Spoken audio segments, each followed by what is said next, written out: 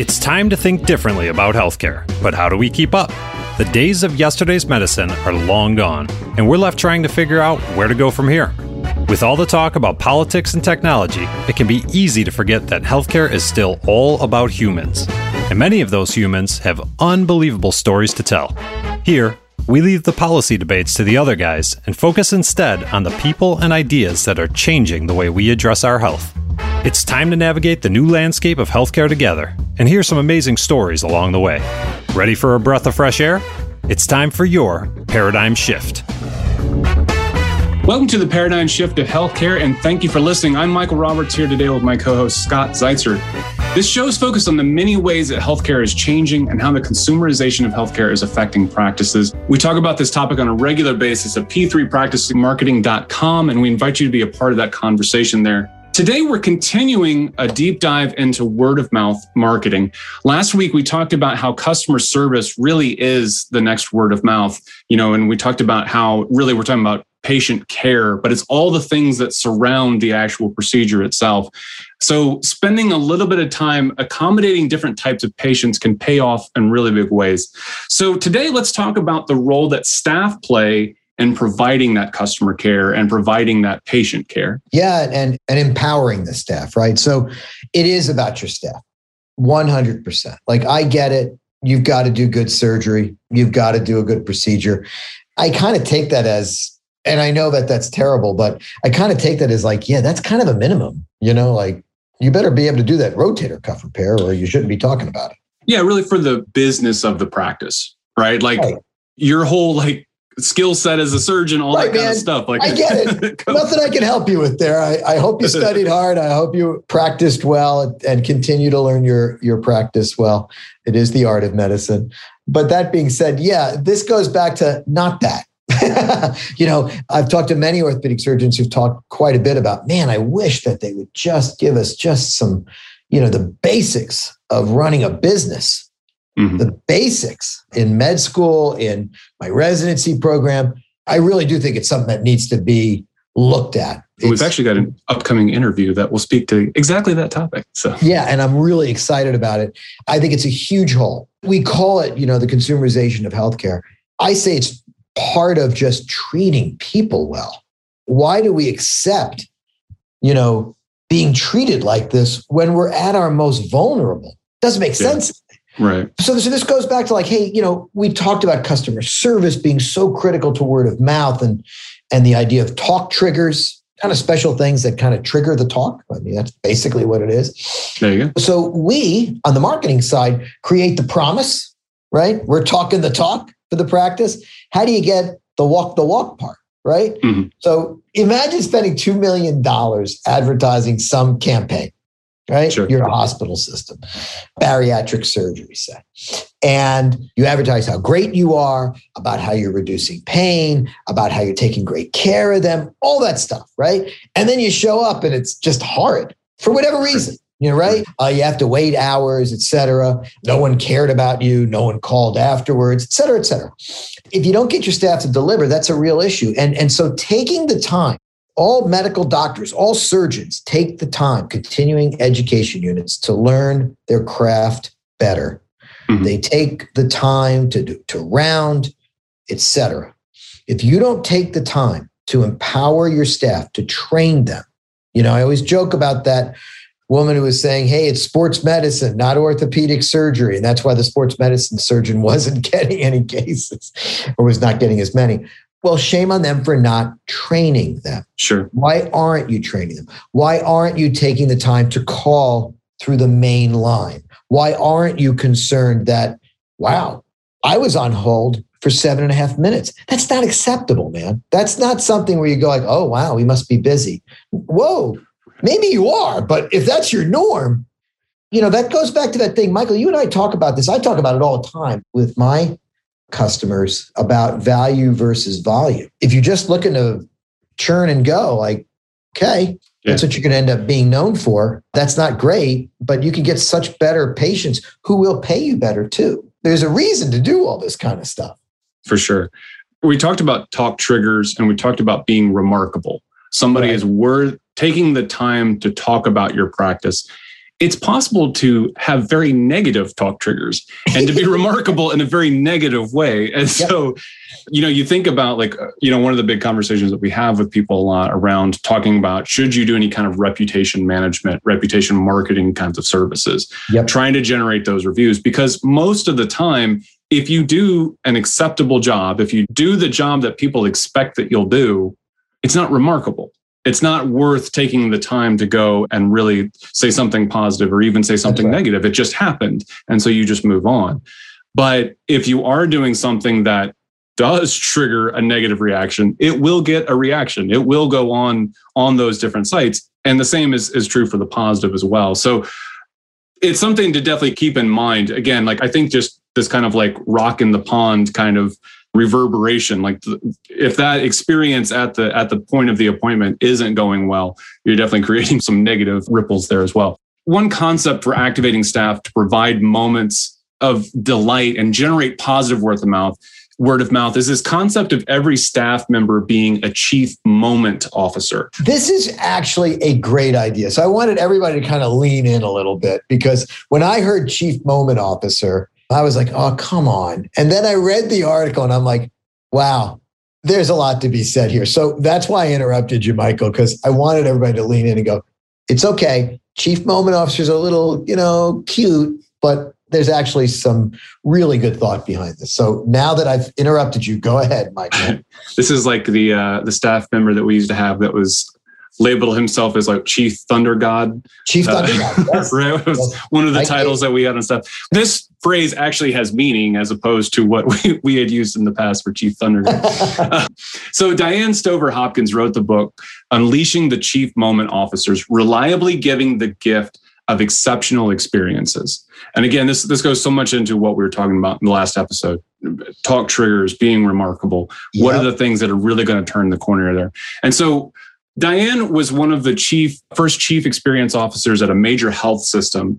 And in this book, one of the themes that she pulls out is that since you can't prepare all the staff for everything that could come their way, you have to develop an instinct so that whatever comes their way, they have a direction to go. Yep. So Gawande's book, the Checklist Manifesto, right? Love the book, has so many great points in there. And one of the points that he actually makes in his book is talking about if you get too prescriptive with your checklists, it makes people turn their brain off, right? They just follow the motions and they don't necessarily think about what they're actually doing. That really goes alongside with what she found, right? How can we give them the right instincts and not necessarily just the exact steps to follow so that you don't end up with those horrid airline stories that we hear about. It was the process and we just followed through. And so even if they were prepared, they were doing the wrong things. But this is that extra level because new stuff keeps happening. It keeps coming up. And the other thing too is look, you only had so many medical doctors on staff. Sure. So we don't want someone who's not qualified to provide bad information either. And I remember I was in my 20s and I was getting trained by Johnson & Johnson. I was lucky enough to go work for Johnson & Johnson. And one of the first things one of my trainers said was, never, ever lie. If you don't know the answer, you don't know the answer. You can always get the answer. That was his thing. He just hammered it home. He goes there is a patient that, someone's taking care of a patient and they might be asking you about a product that you have, but they're going to utilize that information to take care of a human being. Never, ever lie. If you don't know, you don't know. It's okay not to know. But part of that instinct process is where would you go to try to get an answer? Right. I don't know, but I can get an answer for you is okay to say. That kind of conversation can be very positive. I remember the first time I said it, I was a kid. I didn't know any better. I didn't know the answer to the question. I said it and they're like, oh, thank you. When can you get it? Oh, okay. That's great. Right. Or, all right, I got to go ask somebody else, but thank you. It really was appreciated. Going back to Diane's book, this book by Diane Stover Hopkins, one of the core premises here is that whether you have a staff of 10,000 members, whether your organization is just that large, leaders have a foundational responsibility to ensure that workers at all levels, and I think that's so critical, that people at all levels are well prepared and informed to understand their personal influence on customers. So going back to what you just said there, Scott, like it's not just about whether or not you have an answer, but it's what influence each of these people have on how a patient, on how a customer is interacting with that system. So we think about frontline staff, and we talk about frontline staff so often, and some of the people at the desk may be the lowest paid in the practice, right? And absolutely. This is the first interaction that somebody has with that practice. Not training them well, not helping them find the right instincts, not giving them enough development is only going to bite you over and over and over. Yeah, it's interesting you bring that up. Imagine if a patient calls your practice and doesn't want a 2:00 appointment on Tuesday, actually has questions. Mm-hmm. How have you empowered or trained your staff? It's not like you're going to train your staff on how to answer every question. That makes no sense, right? I mean, like you said, they probably are lower level employees that are not LPNs, RNs, PAs, MDs, et cetera. So what's the answer to that? And if the answer to that training would be like, you know what, I see that you're not ready to book an appointment, and you have a lot of questions. Why don't I get your name and number and I'll get someone on our staff to give you a phone call is certainly an appreciated answer. Now, of course, you need to follow through, but then having somebody who can make that call, whether if it's a small practice, the doctor themselves, or whether it's a PA or one of the nurses on staff, et cetera, all good, whatever that is. And remember, it still keeps growing uphill, right? I have a lot of friends who are RNs and a lot of friends who are PAs and MDs and all, like, just been in this field for a very long time. And understanding when to say, I don't know, is a critical component, and moving it up the ladder, moving up the chain is perfectly reasonable. These things help patients feel like you're taking care of them. But saying stuff like, I don't know, but do you want to come in on Tuesday, does not. And it might be a loss for you, especially if you're an orthopod or spine, one of these secondary, tertiary like surgeons, like, hey man, you don't want to be seeing a patient you're not supposed to see. That's actually a waste of the surgeon's time and a waste of the patient's time. It's just a loss. Absolutely. Hey, this is Michael with your P3 Pro tip for the week. More than a year into the COVID-19 pandemic, we are still facing ever-changing policies and recommendations. It's important to keep your patients up to date with your office's latest policies so people know what to expect and can prepare ahead of time. That starts with a page on your website explaining your practice's current COVID-19 policies that's linked in an easily accessible location. Also, did you know that Google My Business has made several COVID-related updates over the past year? You can now link directly to any relevant telemedicine information and your practice's COVID policy page from your map listing. You can also indicate if masks and temperature checks are required and set temporary business hours for locations that might have changed hours or closed temporarily. Providing all of this information on your business listing makes it easy for your patients to find ahead of their appointments, which is a big win. If you're just joining us, this is the Paradigm Shift of Healthcare. I'm Michael Roberts, joined here today by Scott Zeitzer. We're talking through what word of mouth looks like for today's practices. In our last episode, we were talking some about how the customer service and customer care, patient care component of that really shines through. But we're talking some about this concept of a chief moment officer. And we even overcame Scott's cranky old man disease. It overcame his skepticism towards this topic. So let's continue on with this, Scott. Yeah. So first of all, I'm not sure if we mentioned the name of the book. Did we mention the name of the book? We did. I was on it. I took care of it, but we'll mention it one more time. It's Unleashing the Chief Moment Officers, Reliably Giving the Gift of Exceptional Experiences. I just want to make sure we give the proper credit there. It's a good book. It's a good book. So there are a couple of concepts that we can take, like how can practices activate the staff so they can view themselves as chief moment officers? How do you empower your staff? And this is that where you have to have a commitment. You didn't just hire somebody and say, good, they can go answer the phones now. It's like, really? What kind of training did you give them? Well, I told them how to pick up the phone and I told them how to enter data into the EMR. Really? That's all you did? Did you tell them where the bathroom was too? That's nice of you. And to take time off between 12 and 1 so that no one answers the phone. This is what I mean about taking the time to think this through. If you want to be remarkable, you're going to have to slow down a little bit which is hard. Surgeons don't like to slow down, but you got to slow down a little bit and say, like, what am I going to do to make this person feel comfortable enough that they can take good care of themselves and the practice? Because it's going to make the surgeon shine. It's going to make the practice as a whole shine if you slow down to do this kind of stuff. Absolutely. And one of the big concepts here is this idea of co-creation. There's obviously the, administrative idea that you just create the processes at the top and then everybody else has to deal with it. That's kind of the traditional way, right? It's the way that I think people have to fight. It's funny. So very related to this concept, I was trying to figure out some processes for staff for our company. And I was trying to figure out, like, okay, maybe if we just, really kind of centralize the decision making and we really just kind of like roll out exactly what we need to have other people do. And I was like, I'm going to go find maybe like a Harvard Business Review article or something like that that'll really support my thinking. And it was just completely wrong. I mean, completely. Right. It was like, everything was like, 50 years ago, maybe this was a decent idea, but please don't do it this way because you completely take away everybody's buy-in, completely take away everybody's, ability to care about the processes that they're actually this co-creation thing, Michael, is so critical. I remember, I've owned a small business for a long time. And I remember when I started, I had all the answers. So of course I told everybody what to do, when to do it, how to do it, micromanage the heck out of them. It was a great first year for everybody. Yeah, quite a failure. When, co-creation is about how to get and how to really believe in it, getting input, from that new hire. And I get it. You're a talented surgeon and you're very busy and you just hired someone who's going to, quote, answer the phone. And if all you think is that all you hired was someone to, quote, answer the phone, you know what, man, you got to reset, the boundary conditions here.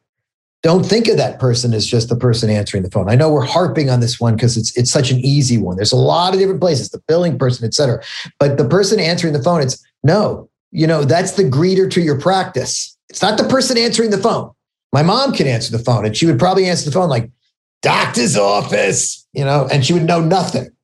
I just keep picturing like that character from Monsters, Inc. Like that's like the my one. Mother does not sound like this, but it's what I enjoy doing. So, and it really drives her crazy too. But again, think about it. Like, anybody can answer the phone. Right. But that's not going to make someone feel comfortable. So this whole idea of co-creation of bringing, you bring people together from different positions, talk a little bit, share perspectives, and come up with a game plan that works for everybody. Yeah.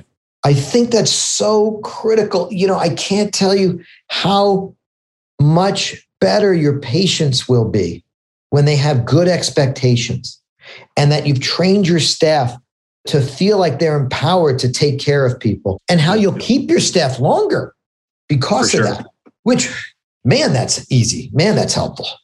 Yeah. I spend a lot of time through a week now managing. This is definitely a big part of that process. And processes became the thing for me, right? Like a few years back. That was your whole MBA, right? Weren't you a lot into processes? Like you became the process king? It was so interesting because so much of going into the MBA was like, I'm an ideas person. And it's cool because I got ideas and I'm in marketing and I can come up with these cool concepts and stuff. And how much of the courses were like, we get it. You're an ideas person. Good for you. But if you don't have the processes, all of those ideas are just going to fall apart. They're never going to get anywhere. And it's very valid. The number of things that I was so certain were going to work and then just didn't have enough structure to actually go anywhere. Yeah. And I think that it's incredibly relevant for this discussion because it's not just about giving some ideas out to people and like just letting them go do it. But this concept of bringing people together from various parts of the practice. Because it's easy to have two people even work together and go like, okay, we figured it out. Whatever it is, we figured out the process and this is how we're going to do it. But we didn't take into consideration this whole sector of the business or this whole segment of the people that need to interact. And there's a fine line there. All of this stuff, right? We talk about having to find the balance on this stuff, but you can't have too many people in that meeting and then completely drag things down. But there are a lot of concepts that you do have to keep on communicating to your entire staff. You do need to be able to get some input back from them to be able to build the right processes, because it's so easy to build the wrong ones. For everybody listening in, I really, practices are small businesses. It's what they are. Sometimes it's, the surgeon and, a couple of people. Sometimes it's, 50 surgeons with people, blah, blah, blah. It's like, and when I grew, it was basically, I was one person in an iMac, and then we grew up to be, where we are now. And it became different. It's like, I don't really have a lot of conversations with your staff. I mean, other than like, how's the baby and stuff like that, because that's your job, right? Mm-hmm. And then you walk it uphill. Like if there's something going on where you're like, man, I just had a couple of questions like that bring up some really interesting thoughts. Want to get your feedback on it too. Like we've had that many, many times. Yeah. And I get that from different departments, and that's great. So finding that right balance. And then sometimes, Michael, you and I both said, hey, you know what? There's a lot of different opinions out here, but we're going to go with this. And this is why I think that. I do not believe in just saying like, this is what we're doing because I said so. Like that doesn't work. But being transparent enough, like everybody's got good ideas, but right now in my gut, I think this is the best way to go. And hey, we'll see if it works. Let's measure it. You get good buy-in for that as well. The whole thing about how different people respond and how different people like are able to jump in and feel confident in a process. So we're big on StrengthsFinder as a way to kind of help staff work together. It's something that it made a big difference in how I view my own work and how I understand like where my strengths are and all that kind of, and just stop spending so much time on the things that I really am not that great at. And vice versa, so, for the people you're managing, it's like, I'm not going to try I'm going to work on this. I'm going to focus on these positives. Yeah. Yeah. Here's the things that I can work on. And then here are the things that, when we're talking about co-creation, here are the things that your other staff members are really good at. Oh, yeah. And absolutely. Trying to power through this on your own. There's so many things that I used to do because like I felt like this task sucked to have to get done. So I didn't want to like penalize somebody else. And so I would just power through it. And it would take me, 5 times longer than it would take somebody else. Sure. And somebody else is like, I actually like that task. Like, that's good. And I'm like, oh, thank God, because I hate it. My entire company knows that I am not a detail-oriented person. Period. I'm just not. And that's okay because we've hired a lot of detail-oriented people. And there's actually a joke where it's like, don't let Scott on that call. He's just going to like go off on a tangent and have fun with 30,000 feet. This is what we're thinking. Magic pixie dust. If we could just put from high up here, this is what I feel. That's okay. Or the other way around. Like you could be an extremely detail-oriented person, but you're so in the weeds that you need someone to kind of take a look from above. That's a whole conversation about StrengthsFinder, a whole conversation about transparency. Ultimately, getting back to where we were, it's like figure out how to take the time to empower your staff to be these chief moment officers. And it's not hard. The book's an easy read. I really do think it's something that is certainly valuable. But more importantly, I think it's really about taking the time to slow down a little bit and say, how do you want, this is my business. This is my brand. I always talk about this with surgeons. It's like, your name is your brand. What they say about you may have very little to do with that lovely incision you made and that nice chamfer cut if you're a total knee guy or gal. It really is about the whole business as a whole. And man, it's important. Take the time. So talking about branding in particular, I saw something that was posted on LinkedIn just recently. It's funny because it kind of gives some of this like hand in hand, right? Like how customer service works alongside your marketing and how your branding kind of all fits in there. And I'm going to try to give the person credit that posted this. The name is Jenny Bjorkloff. Maybe I'm getting that right. Someone spell that for everybody. Go ahead. So it's got some of those like O's with the little dots above it. It's someone from Belgium, but BJORKLOF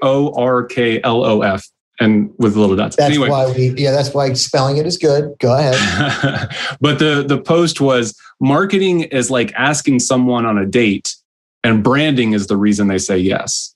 There you go. That's lovely. Love it. So actually David Baker was the one that like reshared it. Say that one more time. So marketing is like asking someone on a date and branding is the reason they say yes.